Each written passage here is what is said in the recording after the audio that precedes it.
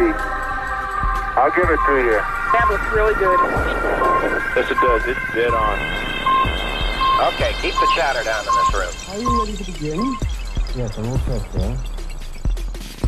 Welcome to the 10th anniversary of Space Boffins. We're in partnership with The Naked Scientists. I'm Richard Hollingham. And I'm Sue Nelson. Coming up, Wally Funk's race for space is almost won. Juice gets set for Jupiter, and we celebrate the 50th anniversary of the Apollo 15 mission to the moon. Now, one of the guests on our first podcast was the BBC's science and space correspondent, Jonathan Amos. And he's back. Welcome, Jonathan. Yeah, well, you have been back since, though, haven't you? I have. I have done it. I have done you guys a couple of times since, yeah. But yes, historic, wasn't it? Space Boffins. Yes, I know. We're back. It's hard to believe that those 10 years have passed, and we thought we'd discuss how space has moved on in 10 years, and particularly in terms of what we covered on that first podcast, which is still available, isn't it? Yeah, it's on a separate feed, so it's on the Audio Boom feed of Space Boffins. So if you Google Space Boffins, you will find it on the Audio Boom. It's called Space. I didn't really get the hang of metadata at this point. It's called Space Boffins Podcast 1. Yeah, well, we all live and learn, don't we? Yeah, so we covered the end of the space shuttle era, which seems so long ago. The fact that the UK wasn't putting any money into the International Space Station, and we mentioned SpaceX as one to watch. And I guess, at least on that, we were right. Yeah, no, absolutely. And things have gone really fast as well. I mean, certain things haven't changed in 10 years. You know, some things go really, really slow. Other things go at lightning pace. And I think SpaceX is a great example of that. Something like, 125, 130 launches now with the Falcon 9, landing all of these boosters, these first stage boosters afterwards. Something like 80 times, I think they've brought that booster back, or the different boosters that they have. And now this enormous Starship thing that Elon Musk is building, which I find utterly fascinating, and really can't wait to see how that will develop in, well, I mean, I say next few years. Maybe it's the next year that we need to concentrate on as they do their first orbital launch, maybe in the next few weeks. I mean, that is absolutely extraordinary as a spaceship, as a starship, because it really harks back to what was imagined to be a spaceship back in the 1950s, something that was just one unit. I mean, I know he's going to stick it at the top of a rocket, but it's a self-contained proper spaceship. Yeah, it's extraordinary, I guess, from that point of view. If you look sort of under the bonnet, though, at this project, the thing that always comes home to me about SpaceX is just the way they have recast the conversation completely within the space sector, within the space industry. Every new space company that comes up, that starts, kind of looks at SpaceX, and that's almost their model. You know, we want to be disruptive. We want to move very, very fast. We want to do this whole iteration, test, fail, launch again. That model that they have introduced into the space sector, which before was very staid, or now seems very staid, very slow, and gives you an enormous rocket that NASA are building that, well, I mean, they haven't even launched it yet. And we were talking about it 10 years ago, just as the shuttle was coming to an end. We also discussed whether a certain unassuming former army major, Tim Peake, would ever make it into space. And obviously that turned out reasonably well. But how much do you think has changed in the UK when it comes to space flight within the last decade? Well, a massive amount, actually. I went back and found the original episode and I listened to it. Oh, great. And my partner in crime on that occasion was David Parker. Yes. Chief executive then of the UK Space Agency, now the director of robotics and human spaceflight at the European Space Agency. And we were discussing the size of the UK space sector. And I think the figure that he mentions was £7.5 billion. That's the total income that the UK space sector was earning at that time. That's now 16.4. So every couple of years, they do this. It's called I think, is it Size and Health or Health and Size? It's Size a and survey. Health, yeah. Size and Yeah. Health, that's it. And so that has shown just how much the UK space sector has grown in that time. Of course, they set targets back then. You know, they had this goal of reaching 10% of the global market by 2030. And if the report was written now, probably be a B or a B plus, I think. You know, because we're only still at about 5%. We've fallen back a little bit. You know, one of the big changes of late, you may have noticed, I don't know if you caught this, we left the European Union. and Just passed me by. It did it, yeah. Okay, so, well, I mean, that has, because of the way the UK, particularly in the space sector, was plugged into the European ecosystem, that has for sure had impacts. I mean, we saw in the most recent survey that something like a half of all of respondents said that, you know, withdrawal from the EU had hit their bottom line. When they look forward, getting on for a half was saying, you know, this was the big challenge. EU exit related challenges was what they were going to have to deal with in the years ahead as they sought to expand and succeed. So there are some things going on right now that the British government needs to get to grips with. I have to say, it's the European, our membership of the European Space Agency now is more important than it has ever been, because that is the umbilical cord that keeps us now connected into that ecosystem. Well, let's face it, there are large sums of money. The EU space budget that was recently announced, you know, it's 14 billion euros. That's money that certain UK companies will still be able to bid for contracts against, but in a lot of instances they won't. So that source of income has gone, and we've got to find new ways, new markets, new places to play. I mean, it may turn out brilliantly in the end. I don't know, but certainly there are some local difficulties that need to be got over right now as the UK space industry seeks to move forward. But yeah, B plus. There's some really exciting stuff going on in the country at the moment. When I look at the young companies that are coming through, the things that they're trying to do with their small satellites, their little mini constellations, it's fabulous. And of course, we've got this prospect now of having launches. Well, that's what I wanted to Yeah. come on to, because there's no way we would have talked about that 10 years ago. You know, the idea of launching from the UK, I mean, that wasn't even a question on our minds then. Well, I mean, we were talking about it. For you sure. might have been. Just not Richard's mind. Yeah, okay, not my mind then. It just seemed like fantasy, though, didn't it? I mean, yeah, okay, we might have been talking about it in early podcasts, but Yeah. was it? You know, it was one of these things that they, you know, often people talk about, politicians will talk about, but the chance of it becoming reality just seemed very remote. I think that's partly, though, is because what you imagine a spaceport to be, the reality is slightly different. It's changed. Having been, it's changed. And I'm sure having been to Cornwall and the site of where Virgin Orbit is, and in that case, it's just an existing airfield with the infrastructure already there. So it's not like this sort of vision of a sci-fi spaceport with It's not the everybody in Kennedy Space flying Center. cars, and flying cars and everything.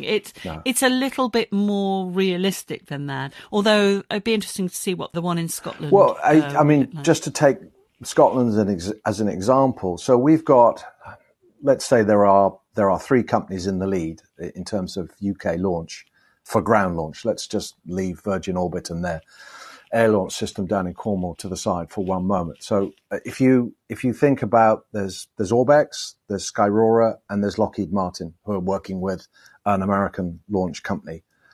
So Skyrora and the American launch company, they're rocket in a box concepts. You know, you tip up with shipping containers. Everything's in the shipping container, including sort of a lot of the ground support that you do. And you stick a satellite on the top and you launch it. And so you're right, Sue. It's very different now. We don't need these mammoth complexes to launch satellites. A, because the satellites are tiny compared to what they used to be. I mean, I know we still make big satellites, and we'll talk about one, JUICE, a little bit later. but it's a different beast now completely. And that's kind of why I think it's not stupid to talk about launch in the United Kingdom. It does annoy me that it's taken so long. I mean, we were talking about it 10 years ago, and I feel as though we've dragged our feet a little bit on this. You know, when you look, especially to the United States, and I have to say this because of the culture that they have there, you look at the number of small launch companies that have established themselves. You know, we've got Rocket Lab. It's an American company, New Zealand company launching out of New Zealand. But, you know, Virgin Orbit there is based there. They're doing launches out of Mojave.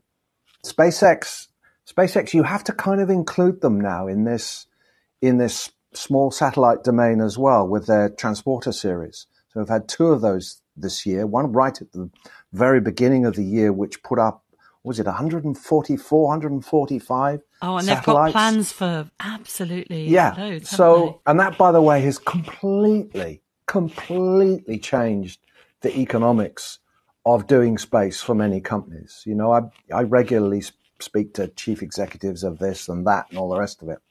And I've got to say for our listeners, by the way, at this point, that it does sound like you're eating a biscuit at times, but that is your chair, isn't it?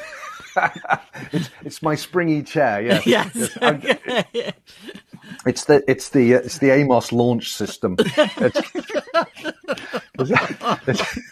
It's a series of springs, basically. That might just get me to 100 meters and I'll come back down. I look burn forward to myself that. up on re-entry. Yes. You've completely destroyed my thoughts. Sorry. No, but yes, no, it's back. So so for example, you know, I mean, we've seen this week the Planet Company, who have the largest constellation of Earth observation satellites in orbit today, started by a Brit, Will Marshall. Companies going public. I think they're being valued at somewhere around $2 billion, something like that. And I said to Will, I said, what difference does it make now with SpaceX going on these sort of almost like a bus to space with huge numbers of other people as well? And he says it's a game changer in terms of what it costs us now to put a satellite in orbit. So yeah, it's fast. It's fast. It keeps me busy. Keeps me busy. Well, before we move on to another topic of discussion, I am going to mention someone who we talked about in our first podcast, and that's Kate Arkless-Gray, who was turning 30 at the time, and her aim was to get into space by the time she was 40, which means she must be 40 now. And while she hasn't made it into space yet, she wrote a blog about it at spacekate.com, listing what she's accomplished since then, you know, seeing rocket launches, going to NASA and ESA socials, befriending astronauts, and, you know, having her voice bounced off the moon. And it made her realise that her ambition had been, you know, was far from a failure because she'd achieved so much. So big shout out to Space Kate there, Kate Arkless-Gray. A couple of years ago, we had a force of nature staying in this very house in eastern England.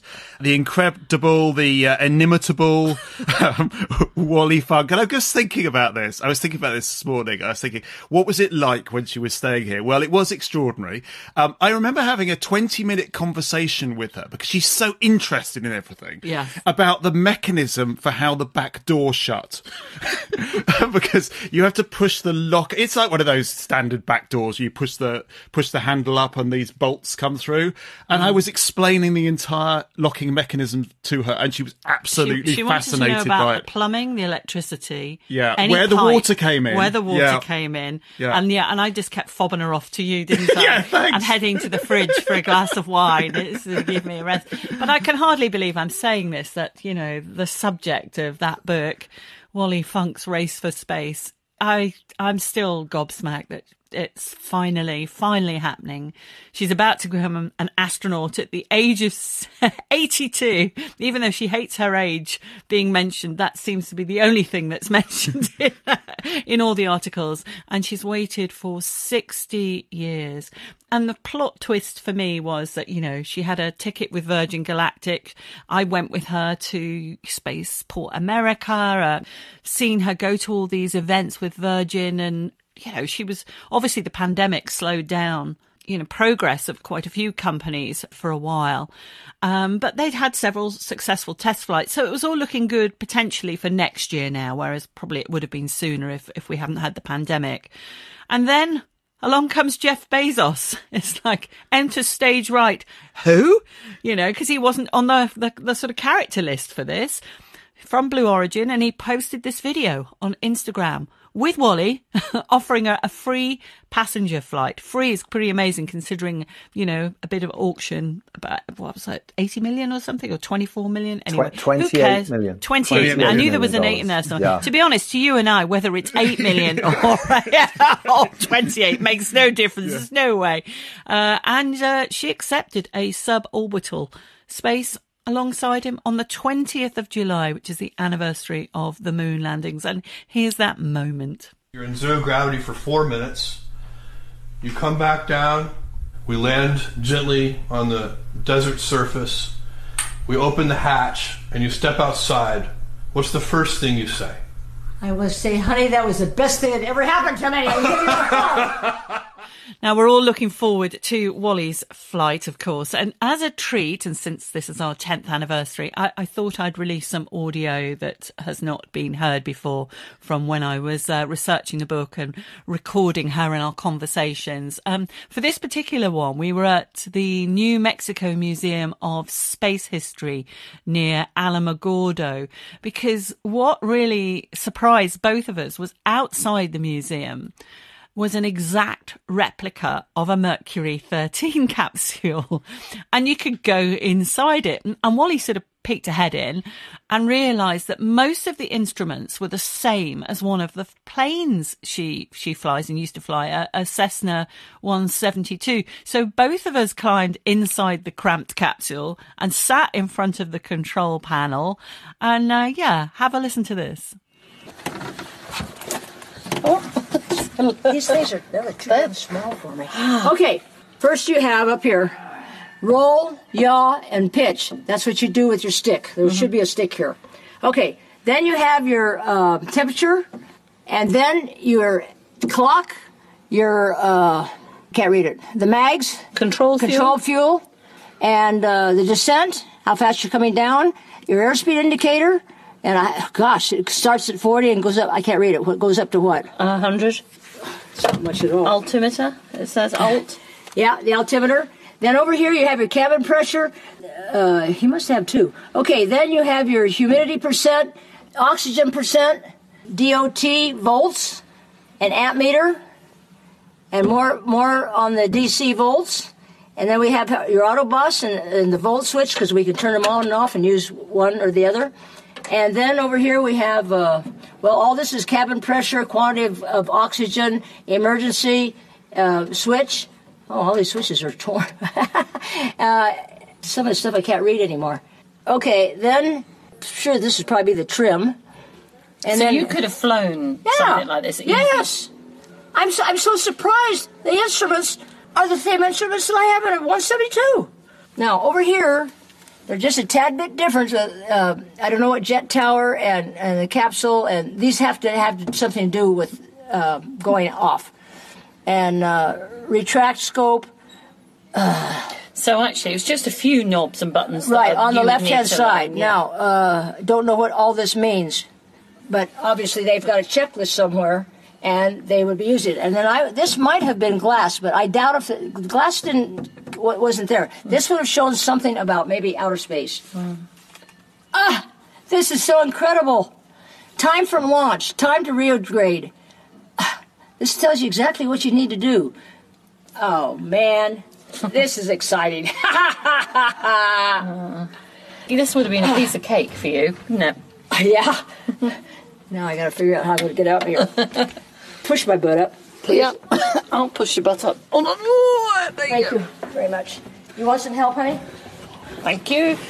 Oh, thanks. Oh, man. To sit in it. And I washed it so many times. Oh. To sit in it. Do you think Jeff Bezos will be pushing a butt out? Isn't that great? Isn't that just fantastic? She is a force of nature, isn't she? I mean, she's just extraordinary.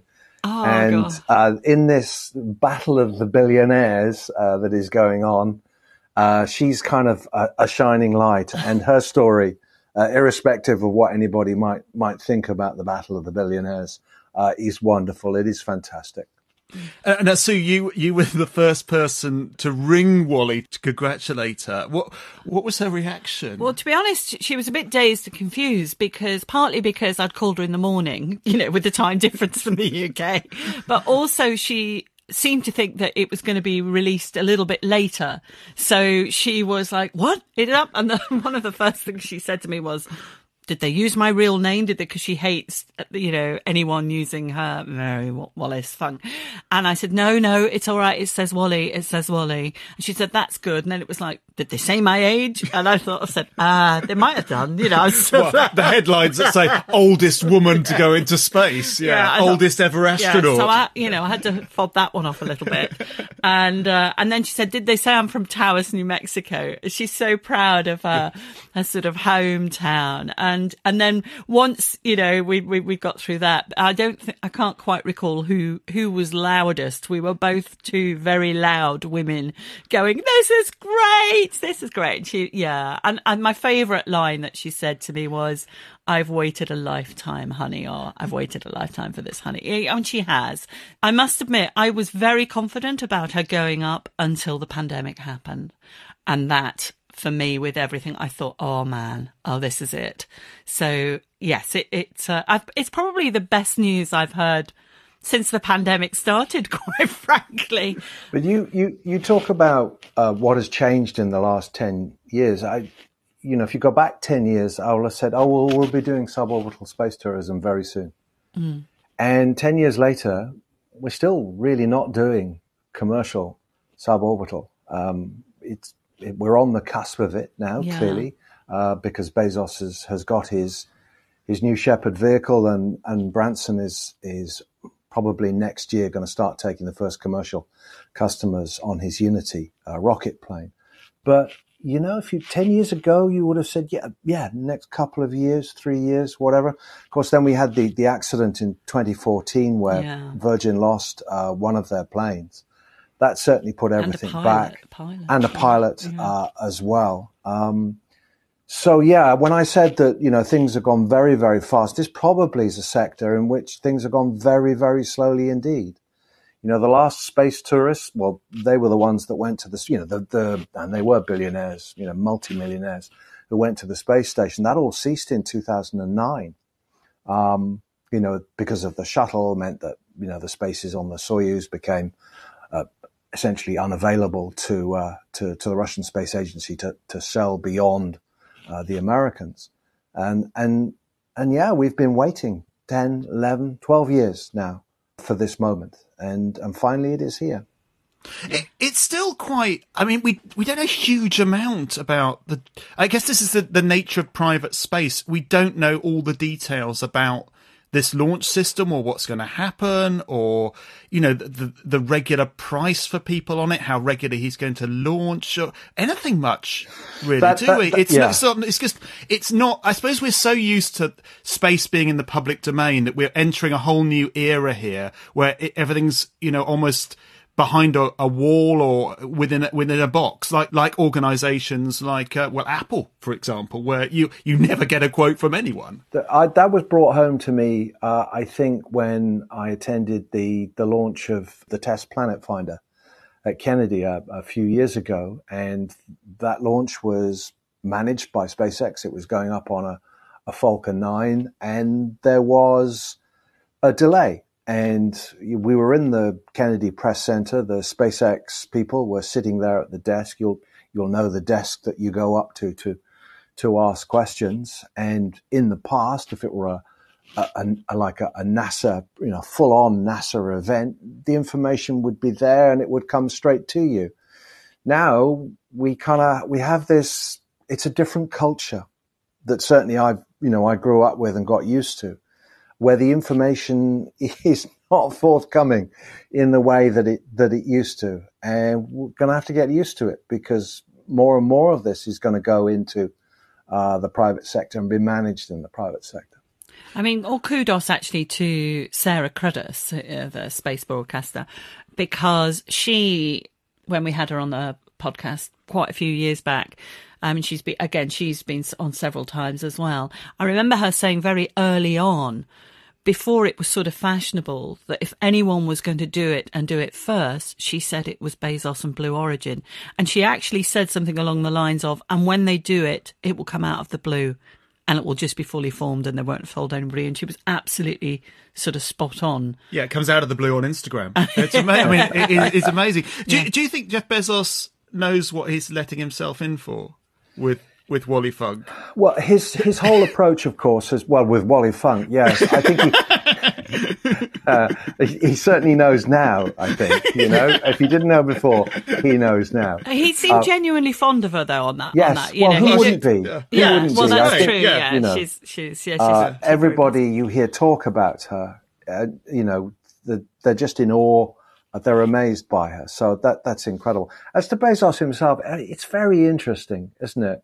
I mean, he's a total geek.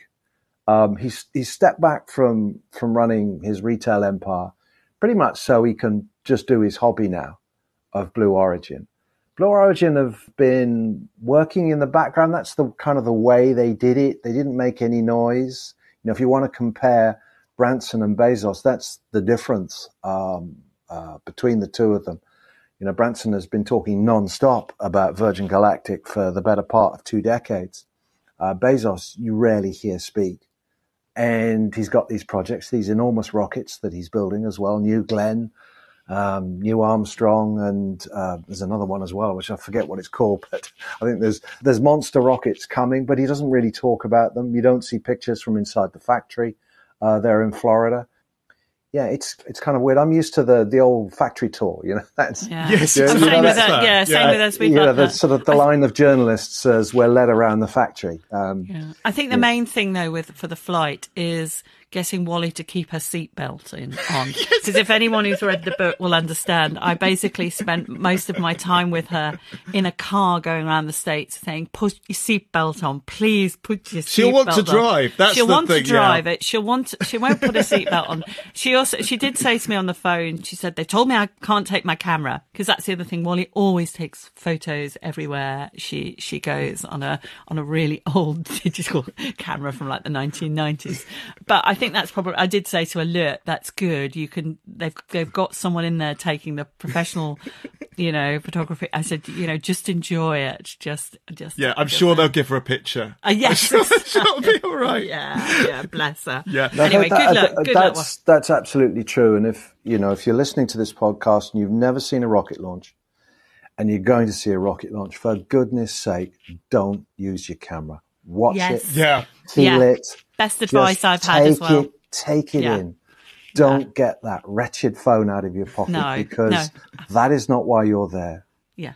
This is Space Boffins. Do get in touch on Facebook or Twitter. You can also email us at podcast@spaceboffins.com, which apparently works, or info@boffinmedia.co.uk. If you're finding us for the first time, do follow the podcast, check out our pretty impressive back catalogue, and maybe write a review.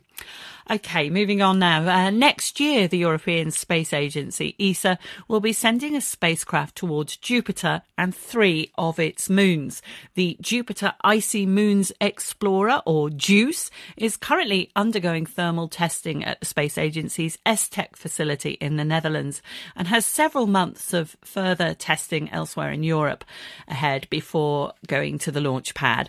JUICE will study not only the gas giant itself, but 3 of its icy moons. They are Callisto, Europa and Ganymede.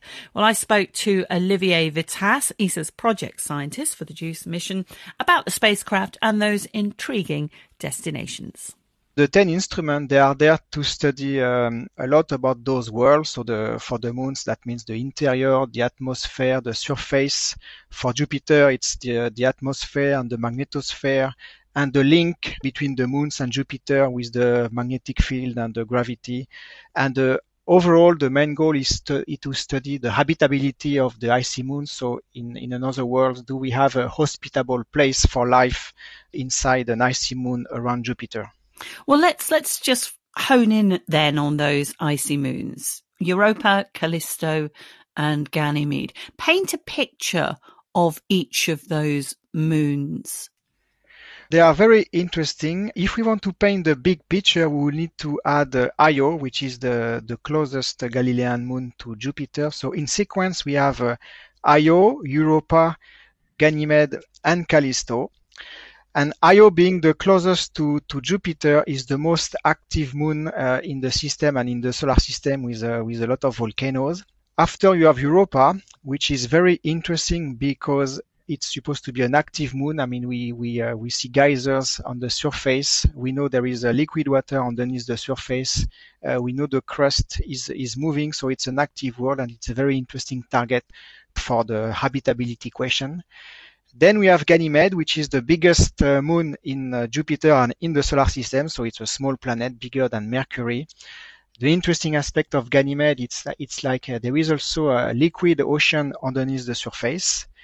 And there is also an internal magnetic field, which is very rare for solid bodies. I mean, the other two solid bodies are the Earth, and we are happy to have a magnetic field, and we have also Mercury. And Ganymede is the third solid bodies with an internal field.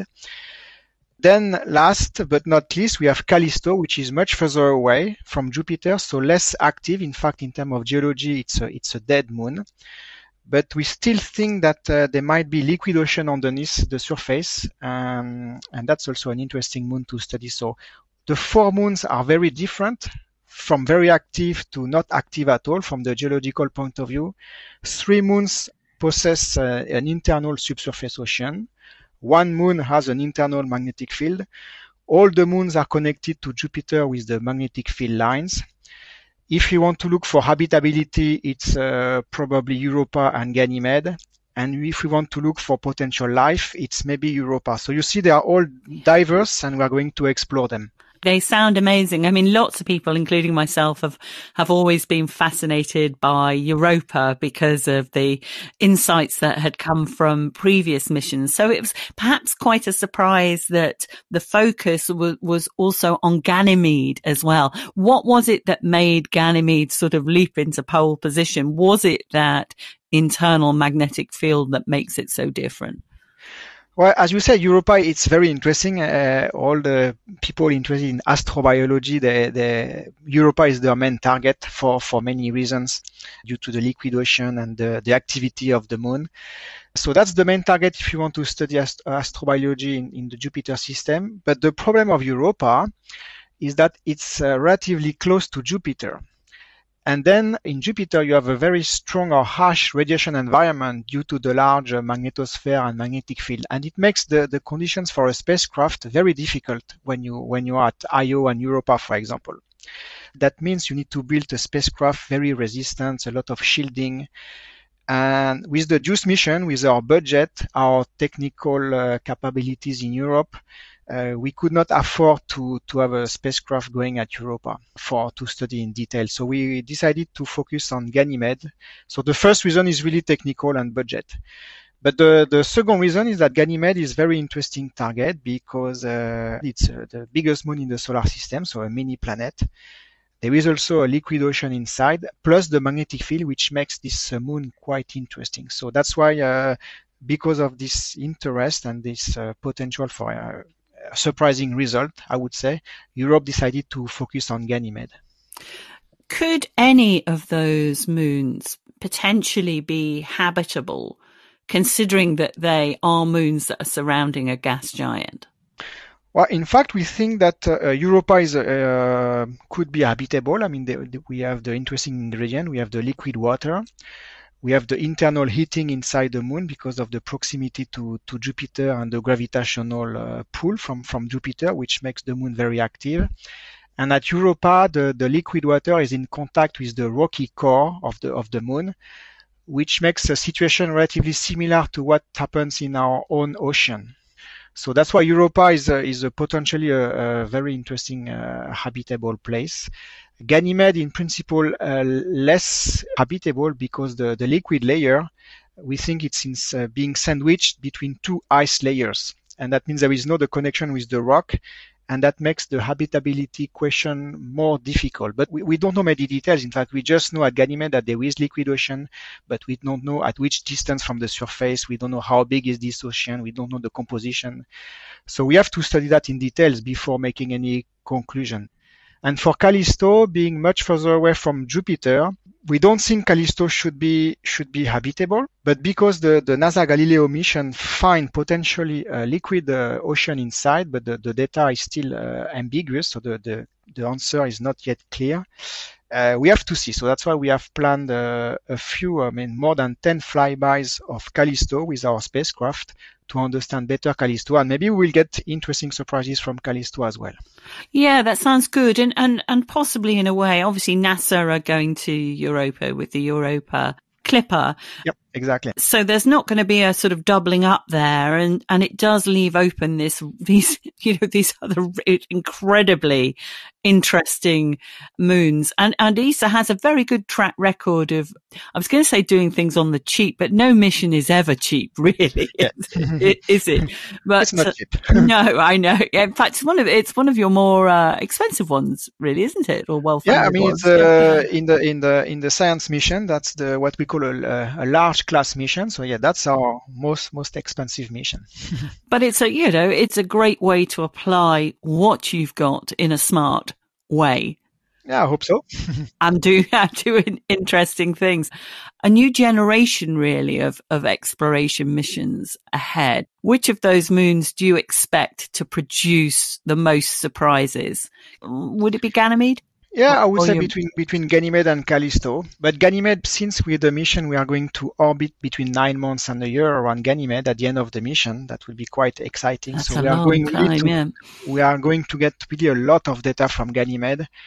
So being able to acquire a lot of data, we should also get a lot of surprises. So I will put my money on Ganymede. Olivier Witasse, ESA's project scientist for the JUICE mission. Jonathan, there's a lot of renewed interest in Jupiter. We were talking in the last podcast about the Europa Clipper mission. It's a fascinating region of the solar system, isn't it? Neglected probably for exploration. Yeah. I mean, the icy moons of Jupiter, of Saturn, as well, the big moons at Saturn, Titan, obviously. We talk about searching for life in the solar system. These are places where, potentially there really could be life. Particularly Enceladus and Europa, there may be life at these places. I just wish somebody would go to Io.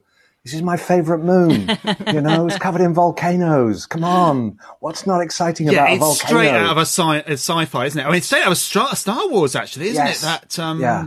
That scene in the kind of lava planet where they're fire. Which one is it? You will have heard Olivier. He mentions that. Yeah, he's obviously quite keen on it. Yeah, but you can. There was discussion for a little while that Europe might mount a mission to Io, but it fell away. I mean, this mission is for essentially the 2030s, isn't it? I mean, I know we're 2021 now. Yeah, we've all lost track, obviously. But this is a 2030s mission when it's going to get there and get down to business. It's the real outer planets. We want to do a bit of Uranus and Neptune, the Moon, Triton. That's kind of, they're the neglected parts of the solar system. We only had Voyager 2 go past. Yeah. They're the only. I mean, apart from Space Telescope images, we have nothing, do we, from Uranus or Neptune? And if you were to ask me my moment of the past decade, it probably would have been the flyby of Pluto. Because that was real discovery. I say real discovery, but we got to see something we had never seen before, and we were blown away by what we saw. And I think given we've only had the briefest of flybys at Neptune and Uranus, I'm sure if we were to go to those places with the kit that we now have at our disposal, we would see things that would blow us away. So I'm really up for getting out there. Something I wanted to ask you about, coming back to our sort of 10th anniversary. So we launched Space Boffins at the first UK Space Conference in 2011. And I remember going to a talk, and there were only a few people there. And this was the first thing I tweeted about. I'd never tweeted before, and I was very excited about tweeting this. Was this attempt to contact the first and only UK-built and launched satellite Prospero, which is still in orbit after 50 years. And remarkably, 10 years on, you've just written a story on the BBC website about Prospero. It's come back again. Yeah, well, that is because it's this iconic object, isn't it? You know, the only country in the world to develop a successful launch system to put satellites in space, and then you abandon it. In fact, you abandon it even before the rocket lifts off. Well, let's look ahead 10 years from now. A ludicrous question, really, but why not? Any predictions? We'll be doing suborbital space tourism. Oh, that's an easy one, John. Come on. What about the moon? Will we actually be on the moon? So I'm quite confident that we will see boots on the moon in the coming decade. It will be a great failure, I think, if we don't. So I'm pretty sure that will happen. And I'm really excited that appear for the moment to have picked up Elon Musk's offer of using Starship to go to the moon, because I think that really can accelerate matters. I think if they were to go down some of the traditional routes that NASA was looking at, then this thing might have disappeared off into the distance. But he works really fast. He's proven that. So it should happen. I'm still waiting for my beloved Skylon or something similar to that to happen. And well, certainly we're going to see that engine. We're going to see that engine work very soon. I just saw actually this morning that the UK Space Agency has put some more funding into reaction engines who built. I mean, they've proved all elements of the synergistic air breathing rocket engine, Sabre. This thing that can act a bit like a jet, a bit like a rocket motor. You know, they've kind of proved all of the key elements of the technology. They now just need to put the full cycle together, which they're doing at Westcott. They're going to do that at Westcott on a test stand, and then really it's about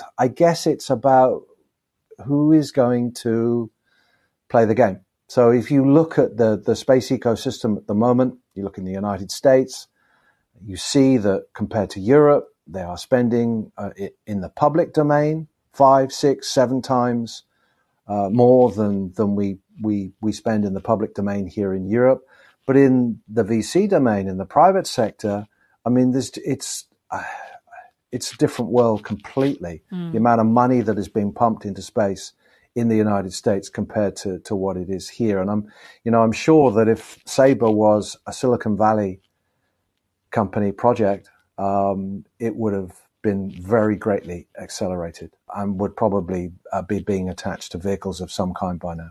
Well, that would be really quite circular if in 10 years' time, considering Skylon was also mentioned on our first podcast in 20 year, if we're still here in 20 years' time. You try to write us into history of space in the UK. We do that. I personally don't think there will be footsteps on the moon in 10 years' time. I still think it will take longer than that, but we'll no, see. I'm with Jonathan. I'm pretty optimistic about this, particularly on my team. I am on Team Jonathan. Oh my goodness! Yeah. Oh, it's not like me to be the pessimist on this one. one. No, I'm absolutely. I'm convinced that it's going to happen. There's so much impetus behind it. Oh, right. Okay. Well, thank you very much, Jonathan Amos, BBC Science Space reporter, correspondent, celebrity in the space world. It's very narrow. For joining us on the Space Boffins podcast. See you in 2031. I hope a bit sooner than that.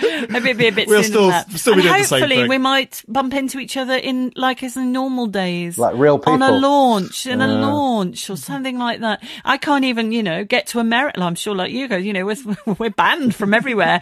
Even if there wasn't tight security for Blue Origin and its sort of Texas launch with Wally Funk on July 20th, I can't get there. I tell you where it will be. Where? It will be at the launch of a European rover to Mars. Yes, we will definitely meet there. That will be great news. That would be, especially as it happens, our son is working as an engineering sort of, not work experience, it's like a sort of internship in his university, helping to build a Mars rover drill, a prototype ESA rover drill. So wouldn't that be cool if it was at that launch and our son played a tiny role in helping that happen? Oh, that would be great. That would be great. Regular listeners will know that one of our favourite astronaut guests on the podcast over the years has been Apollo 15 Command Module pilot Al Worden.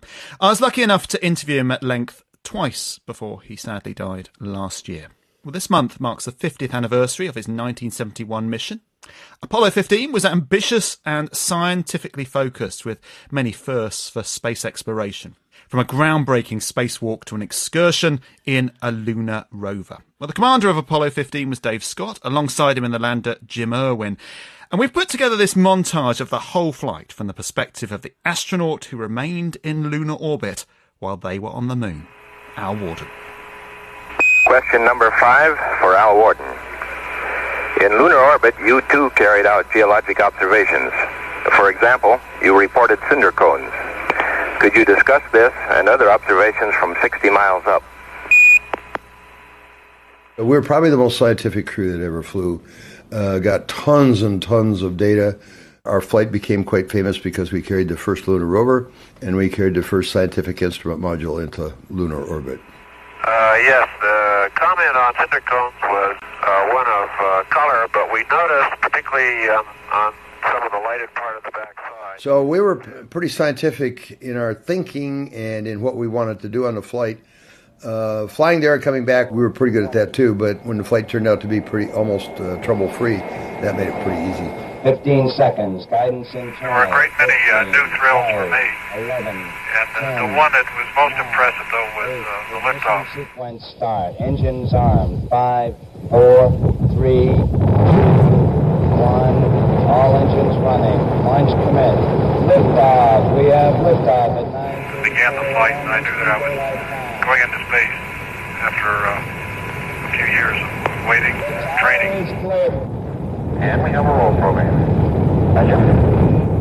When you get in a spacecraft, it's pretty tiny, and you kind of lose sense of the fact that there's 353 feet of rocket underneath you. And we have a 50 program. So we only had a certain number of orbits we could make before we'd either have to go to the moon or come back and land. So we got up to about 25, as I recall, 25,500 miles an hour, something like that. You say, okay, there's no way we're going to stop this thing now, so just sit back and relax and enjoy it. And we did.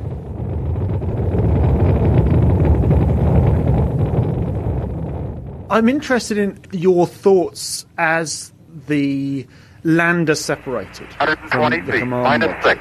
Okay, I've got some left. Minus 5, 100 and feet you at see 5. it getting smaller and smaller. 9% fuel. Minus 5. What goes through your mind when that's happening? Well, Contact. first off, you wish them luck. I hope you land okay. Man. Okay, Houston, the Falcon is on the plane at Hadley. Roger, Roger, Falcon. The second thought is, gee, I'm glad they've gone, because now I got this place all to myself. On the backside of the moon, I didn't even have to talk to Houston, and that was the best part of the flight.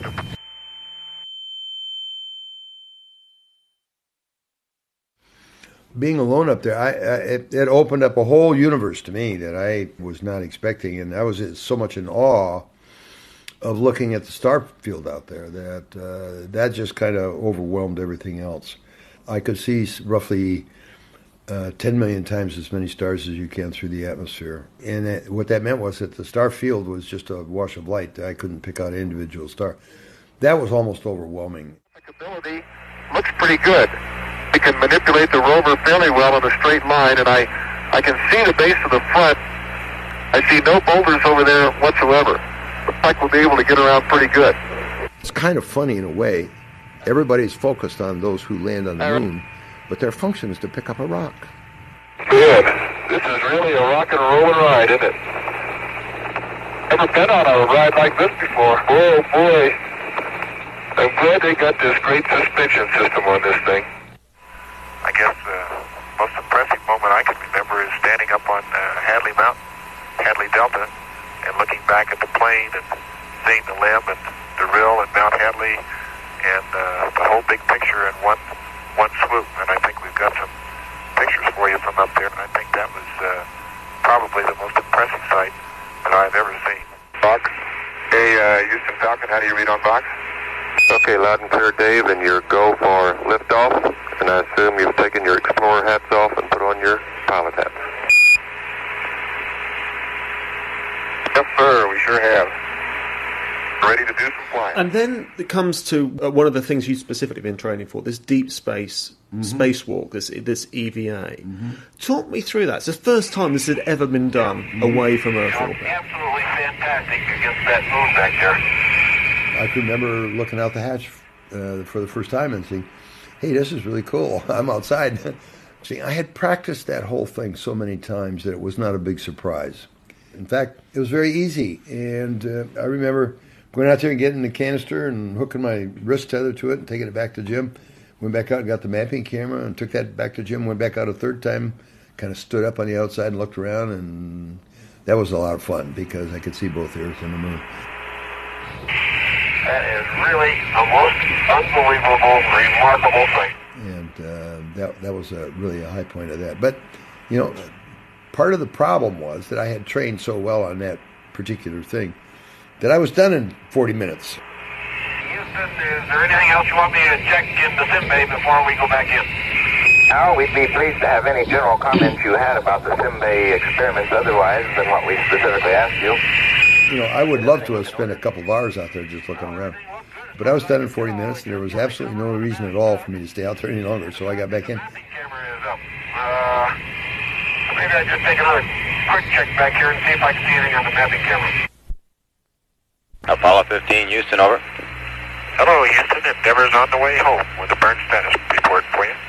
Roger, sounds good. Standing by. Out there, you have no sense of speed. You have no sense of direction. You're just floating out there in nothing.